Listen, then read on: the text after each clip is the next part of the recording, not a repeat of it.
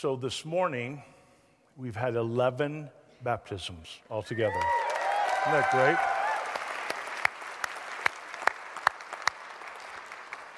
So I share that with you today because I want you to understand something.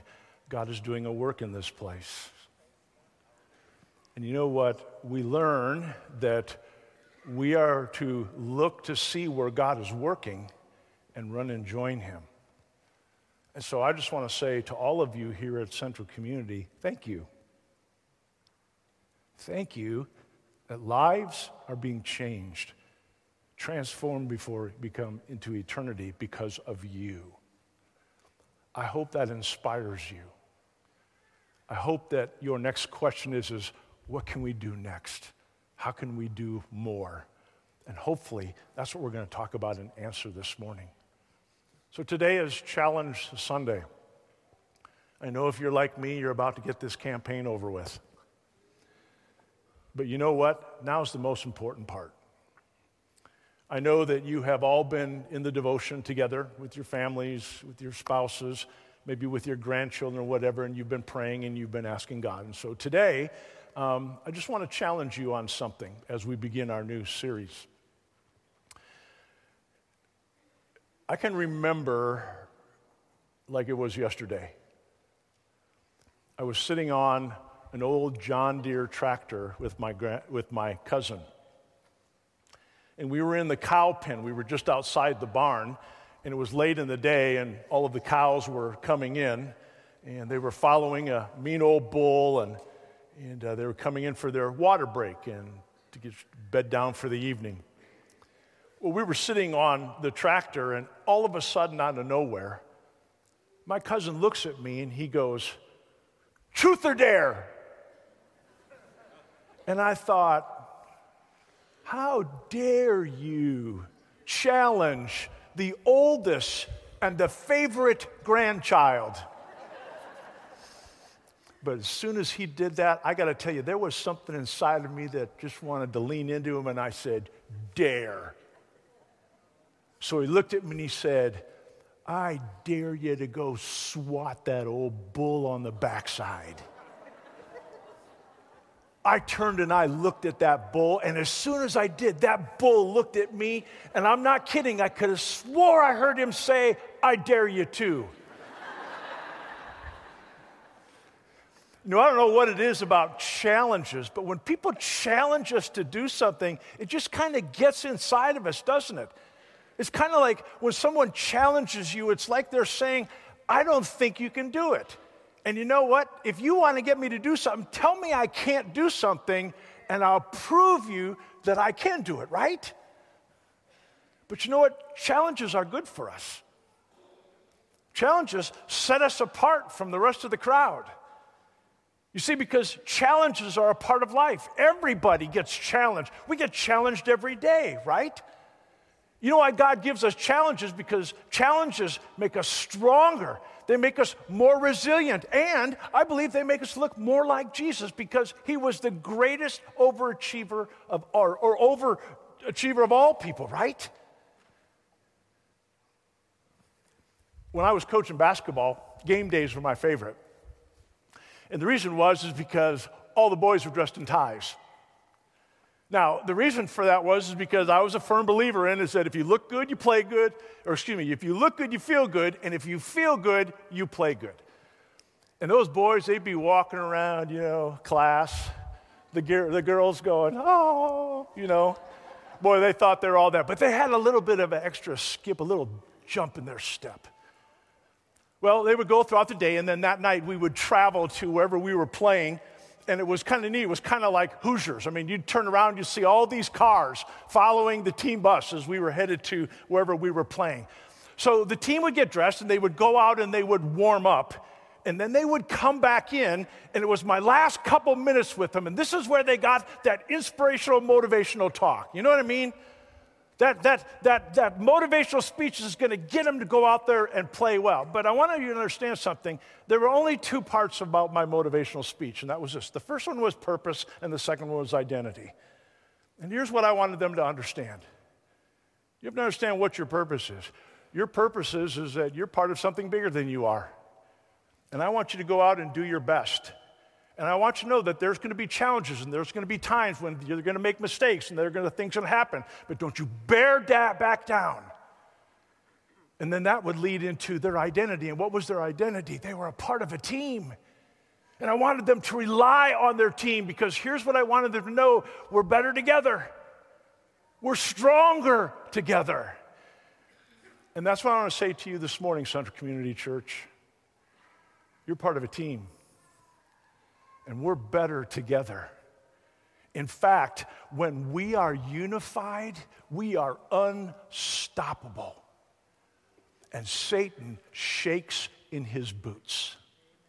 Stand with me out of respect for God's word. As I read from John chapter 1, and I'm going to read verses 35 through 51. Here we go. The next day, John was there again with two of his disciples. When he saw Jesus passing by, he said, "Look, the Lamb of God." When the two disciples heard him say this, they followed Jesus. Turning around, Jesus saw them following and asked, "What do you want?" They said, "Rabbi," which means teacher, "where are you staying?" "Come," he replied, "and you will see." So they went and saw where he was staying, and they spent the day with him. It was about 4 p.m. Andrew, Simon Peter's brother, was one of the two who heard what John had said and who had followed him. The first thing Andrew did was to find his brother Simon and tell him, "We have found the Messiah, that is the Christ." And he brought him to Jesus. Jesus looked at him and said, "You are Simon, son of John. You will be called Cephas," which translated is Peter. The next day, Jesus decided to leave for Galilee. Finding Philip, he said to him, "Follow me." Philip, like Andrew and Peter, was from the town of Bethsaida. Philip found Nathanael and told him, "We have found the one Moses wrote about in the law and about whom the prophets also wrote, Jesus of Nazareth, the son of Joseph." "Nazareth? Can anything good come from there?" Nathanael asked. "Come and see," said Philip. When Jesus saw Nathanael approaching, he said to him, "Here truly is an Israelite in whom there is no deceit." "How do you know me?" Nathanael asked. Jesus answered, "I saw you while you were still under the fig tree before Philip called you." Then Nathanael declared, "Rabbi, you are the Son of God. You are the King of Israel." Jesus said, "You believe because I told you I saw you under the fig tree. You will see greater things than that." He then added, "Very truly, I tell you, you will see heaven open and the angels of God ascending and descending on the Son of Man." This is God's word for God's people. Let's pray together. Father, I need to be reminded again today that we are better together. Today, we are reminded that we are unified in Jesus. And that unity, with that unity, there is nothing that can stop us. I pray this in Jesus' name. Amen. You may be seated.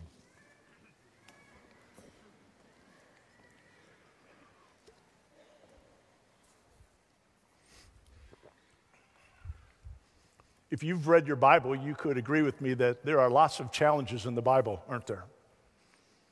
But I have some of my favorites. And even as I think about these challenges, I just get chills running down my arms. The first one is by a man by the name of Joshua. Remember Joshua? Joshua was that Old Testament leader who followed, as the Lord said, the greatest leader of all time, Moses. And you remember Joshua, when he was with the children of Israel, this is towards the end of his ministry, and he's standing between two mountains, Mount Gerizim and Mount Ebal. And you remember what he said? Remember what his challenge was? He said to the people, "Choose this day whom you will serve. But as for me and my house, we will serve the Lord." Ugh. Boy, that's a man's man. That's a man who knows who his Lord and Savior is. Another one of my favorites is by a little guy by the name of David. Remember David? Early on in David's life, remember he was a shepherd, but he was one tough young man.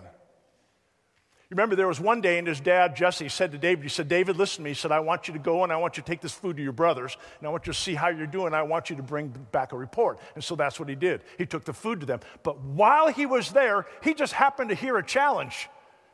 In fact, it was by some big-mouthed giant by the name of Goliath. Anybody have any Goliaths in your life?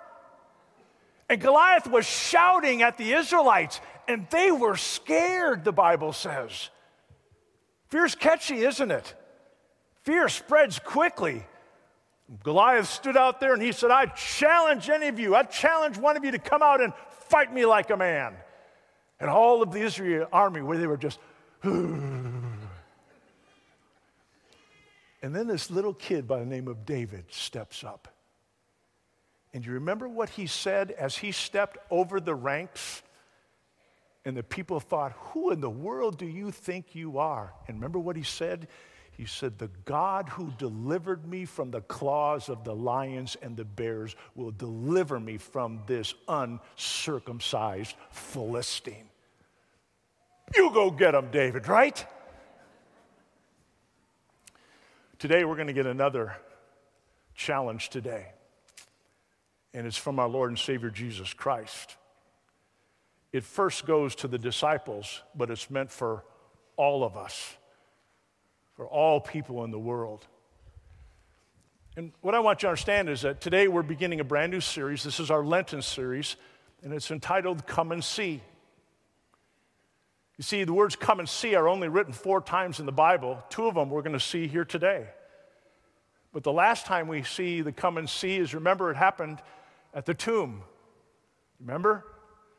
When the women went and the tomb was empty, remember what the angel said?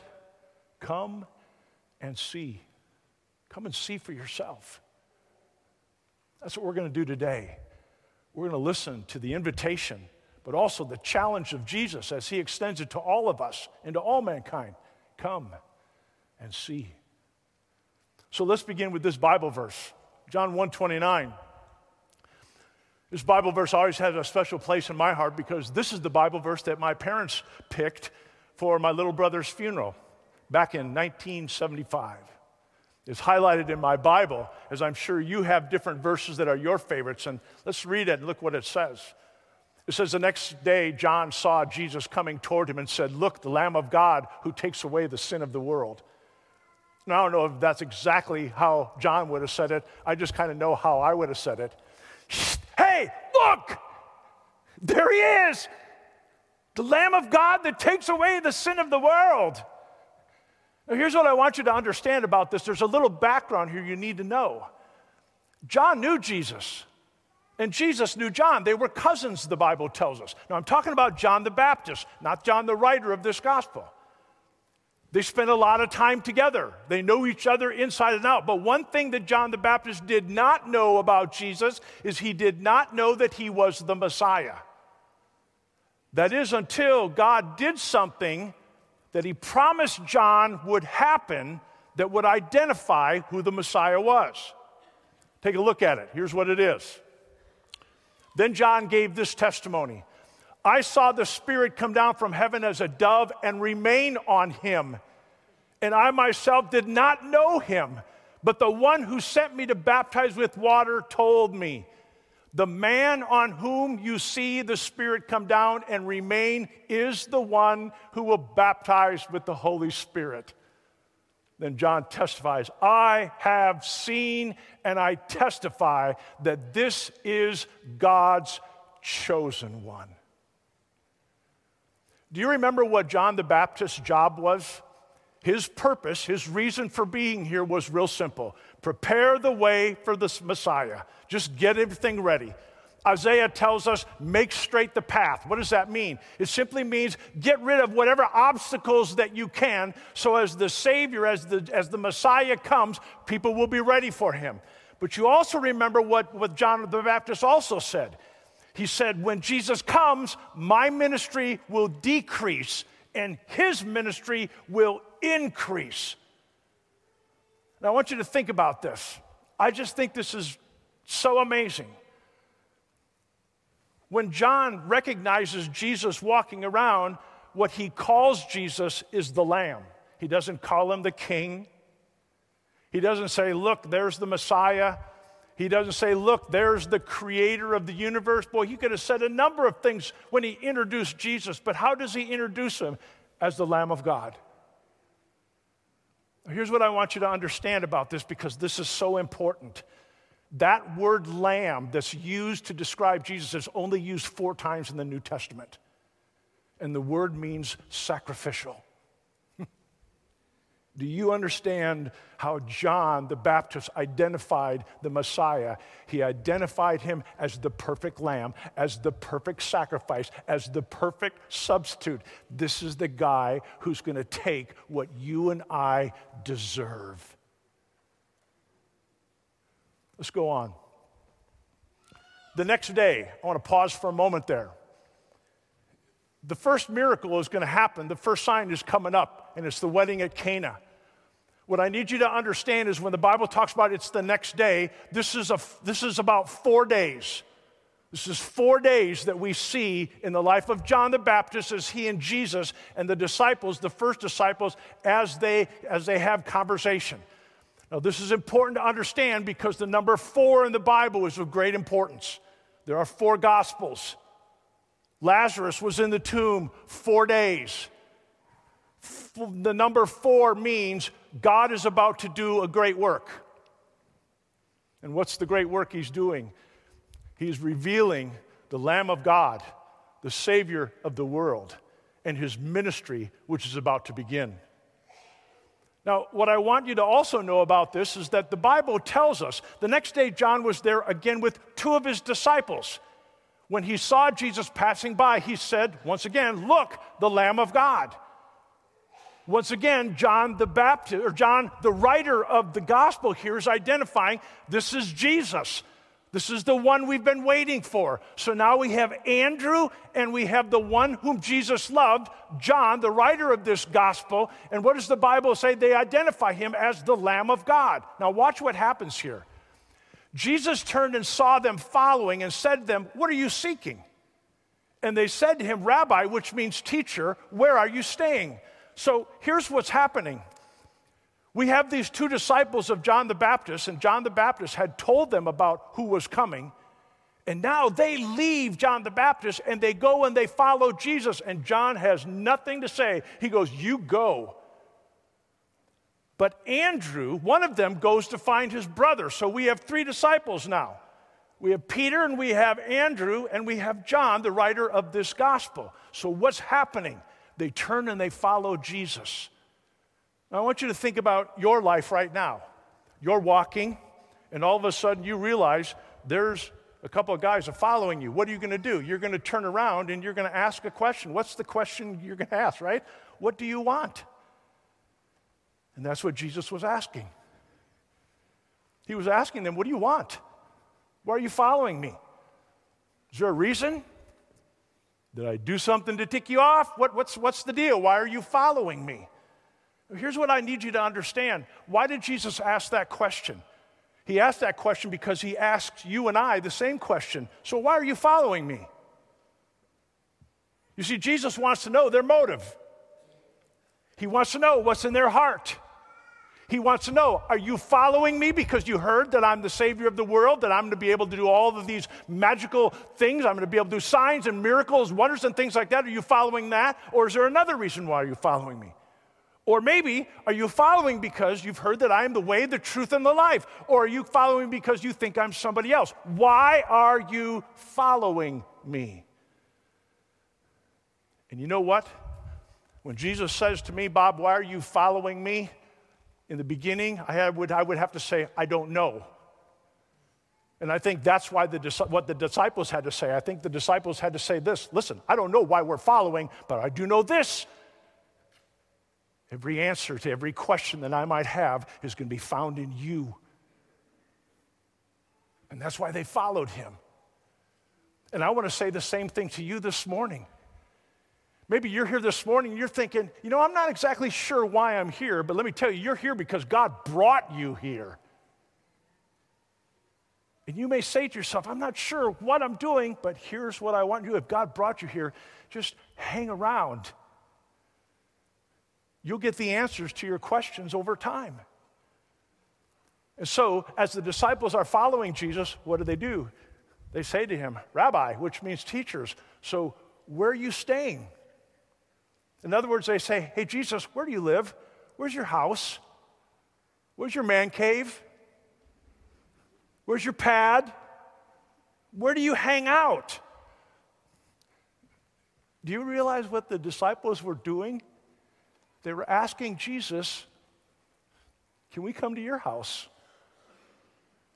Now, I was always taught when I grew up, you don't invite yourself to somebody else's house, right? But that's what they did. Rabbi, where are you staying? You see, here's what the disciples knew. They knew there was something different about this man. And if this was the Son of God in the flesh, they wanted to spend time with him. They wanted to hang out with him. They wanted to abide with him. Why? So they could get to know him. And that's what Jesus says to you and I. He says, let's just hang out. Well, how do you know that, Pastor Bob? Because of what Jesus responded to them. When they said, Rabbi, where are you staying? What did Jesus say? Come and see. Come and see. Come and hang out with me. Come and spend time with me. Let's get to know each other. You see, you don't know me as well as I know you. And I love how he gave them little tidbits. One of them was when he saw Nathanael, oh yeah, I saw you under the tree. You saw me under the tree? Yeah. But here's what I want us to understand this morning. Jesus invited the disciples to come and spend time with him. But he also challenged them. And what he was saying to them is the same thing he's saying to you and I when he says, come and see. He's saying, come and see with your own eyes and investigate. Ask questions. Find out everything that you need to find out. But while you're here, you're going to see the power of Almighty God. And while you're here, you're going to be my eyewitness to the powers, the signs, the miracles, the wonders of Almighty God. And by the way, I'm about to turn your life upside down. I'm about to turn you inside out. Your life is going to be transformed, and you will never be the same. So come and follow me. There is a saying that they used to have in these days of the rabbis, and the saying it went something like this: follow so closely that you wear the dust of your rabbi. Follow so closely that you wear the dust of your rabbi. How about you? How are you doing in that? Are you wearing the dust of your rabbi, your Lord, your Savior, Jesus Christ? Are you following so close to him that even when he clears his throat, you hear him? Jesus offers us an invitation. I just want to share with you 3 things today that I want us to understand about what it is that God is really saying to us. And the first thing is this: when Jesus says, come and see, he's asking us, I want you to start looking through the lens of faith. In other words, I don't want you any longer to start focusing on the things that you can see. I want you to focus on the things that my Father is about to show you. The second thing that Jesus tells him is this: okay, so now that you're going, I want you also to understand this. I need you to look beyond the present. In other words, the best is yet to come. As you've been reading through your devotions, one of the things this last week you've been reading about is what the prophet Haggai said. And you remember what he said about this? When he said, when looking beyond the present, what was he saying? He's saying the glory of the latter temple will be greater than the glory of the former temple. And in its place I will place peace and prosperity. And then the third thing Jesus tells us is this. He says, Just come and follow me and be a part of my family, my disciples. Isn't it amazing that in our world today, your popularity is based on how many followers you have, isn't it? But I want you to understand, that's not what Jesus is talking about. He's not just talking about that you're following him out of curiosity. He wants you to follow him so that he becomes a part of you and you become a part of him.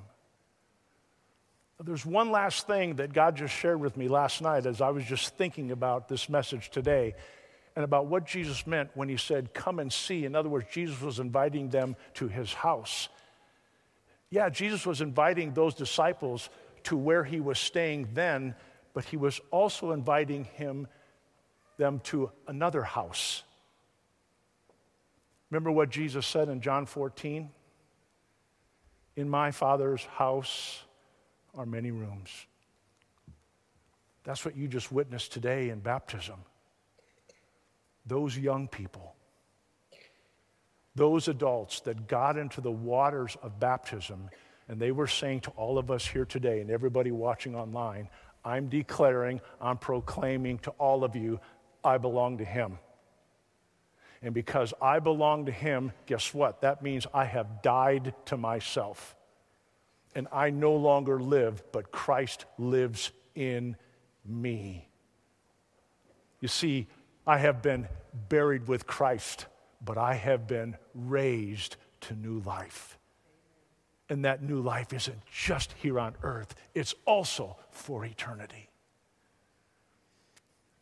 Today, Jesus wants to challenge us to follow him, but not just to walk behind him, but to be his messenger, to be his children, to let our light shine and to go wherever it may be dark so that light may infiltrate the darkness. But he also reminds us that while we are here, everything that he's given to us, we are simply stewards. It's all his. You see, there's a cost to being a disciple of Jesus Christ. You know that, right? If you want to know how much does it cost to follow Jesus, it costs everything. Everything. You give up everything. It all belongs to him. But what you're going to find out is that when you give up everything and give it all to him, he's going to give you things that you never could even think or imagine. And I'm not talking about the world stuff. I'm talking about heavenly God's kingdom stuff.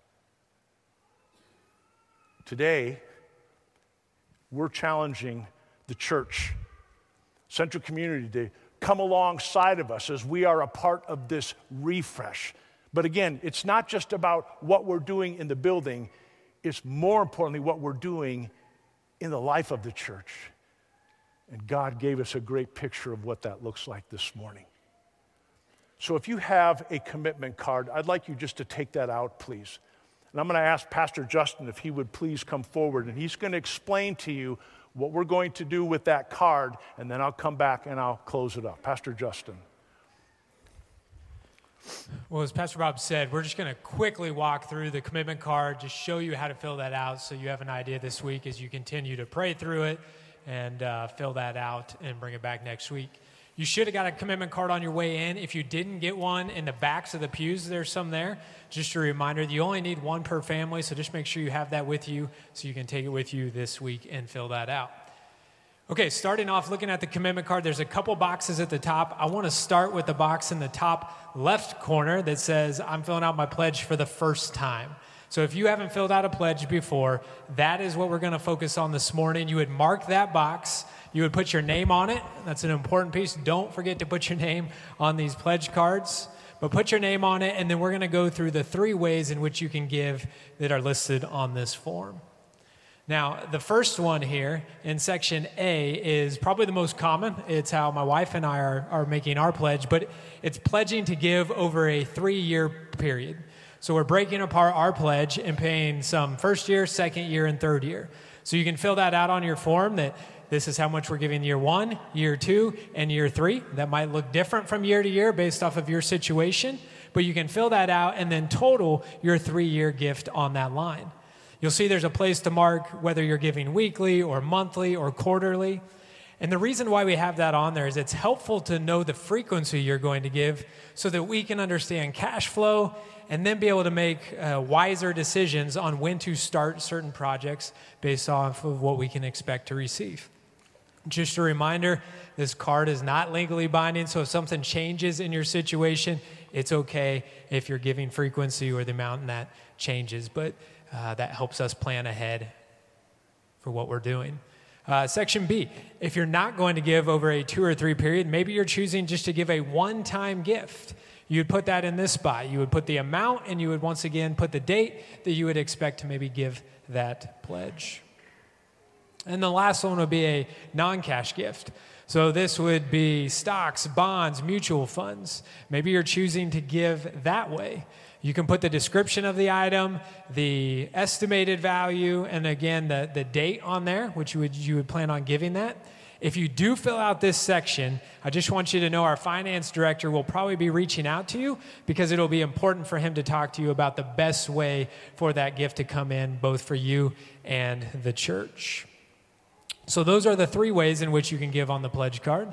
And then you'll notice that there's a total gift amount. So you would take it, some of you might choose to give over the 3-year plan in Section A. So you would just put that total there. Maybe you're giving A, B, and C, and you would total that up and put the grand total in that spot there. So that is the way that you would give it if it is the first time you've ever pledged. Now there's another box at the top there, and it says that I have already made my pledge. If you have already made a pledge, and we're thankful for that, and Pastor Bob's going to come up with some exciting news in regards to that in just a minute, we want you to still mark that box, put your name on it, but don't put any dollar amount on there, okay? So still fill it out, and Pastor Bob will explain a little bit more on what we're going to do with those. And then also just a reminder, if you still want to know more about what's going on in that, we'll have council members out there with the refresh booklets. If you haven't got one of those to understand some of the projects in greater detail, you can grab one of those. Very good. Thank you, Pastor Justin. So right now, as you've been going through this Bible study, all we're asking you to do now is to pray and ask God, okay, Lord, so what is it that you would have us to give? And then I'm just asking you to be obedient. Then next week, you know what we're going to do? We're going to all come back with our commitment cards, and we're going to all come forward, and we're going to put them into containers up here. And the reason that we're all going to come forward is because I want all of you to see that what we're doing is we're just linking arms with our brothers and sisters in Christ. Lori and I have been doing this now since January. And we did a number that God had given to us to do, and it was a number bigger than what we could do. Now, I'm not telling you this to brag or anything, but I just want to encourage you that God is true to his promises. Just this last week, Lori called me on the phone, and she said, hey, I've known about this for a little while, but I wanted to make sure that it was legit, and I found out we have an extra amount of money in our checking account, and it was a sizable amount of $3,000. As soon as I heard that, I just kind of looked up and I smiled. That's how God works. You can trust him. I'm not telling you to do what we did. I'm just telling you, just be obedient to whatever God puts on your heart, and then trust him and watch him do a great work. Last week, while Pastor Justin was preaching, I was with the children in the children's ministry. And I wanted them to know about what we were doing because they're a part of this. And I got to tell you, you know what? As I was looking into their eyes, it dawned on me, I'm looking into the eyes of the future. And I was inspired by them. Oh, they're a energized group. It was kind of funny. I was telling them about some of the things that we were getting ready to do, and one of the things I talked about is that we were going to get rid of the fountain out there because it's always broken and it just drains our cash account, that kind of stuff. But I also happened to mention that the only thing it's used for is sometimes puppies will come out and drink water out of it during the week. Wrong thing to say. So when I told the children that we were going to get rid of that, guess what they said? But Pastor Bob, Where are the puppies going to drink? But you know what? That's why we're doing what we're doing. We're preparing the church for that next generation, and I'm excited to see what God is about to do. This past week, as I've shared with you before, I watched that movie, Darkest Hour. One of my favorite parts of that, you remember, is when all of the British soldiers are trapped on Dunkirk and they can't get out. They've got the enemy on one side and they've got a body of water on the other. And what does Winston Churchill do? He encourages all of the people, all of the Brits, go and get them. Use your own personal watercraft. Go and get them and bring them home. And that's what they did. One by one they went. Some brought 20 or 30 or 40 people. Some brought 1 or 2. But everybody just simply did their part. And that's all we're asking us to do. Let's just all do our part. Now, remember, I told you that the leaders have gone first, and this is the number that we are at right now. $3,391,609. Isn't that amazing? We got a little over 2 million to go. And you know what? I'm just believing God. That's what I'm going to do. I'm going to believe God. So here's my challenge to you today. Just simply be on your knees. Ask God what it is that He would have you to do, and then be obedient. Remember, God's never going to ask you to do something that He's not going to come alongside of you and equip you. Take a step in faith and trust God. The last thing I want to tell you, you're probably wondering, so did you go and swat that bull on the backside? Yes, I did. But I have to explain to you how I did it. I started up the tractor. I drove right alongside of the bull, shut the tractor off, leaned over the wheel well, and swatted him. Case closed. Would you please stand? As you go through this week, I'm going to be praying for you. I'm going to be spending a lot of time in the sanctuary and in the chapel praying for you.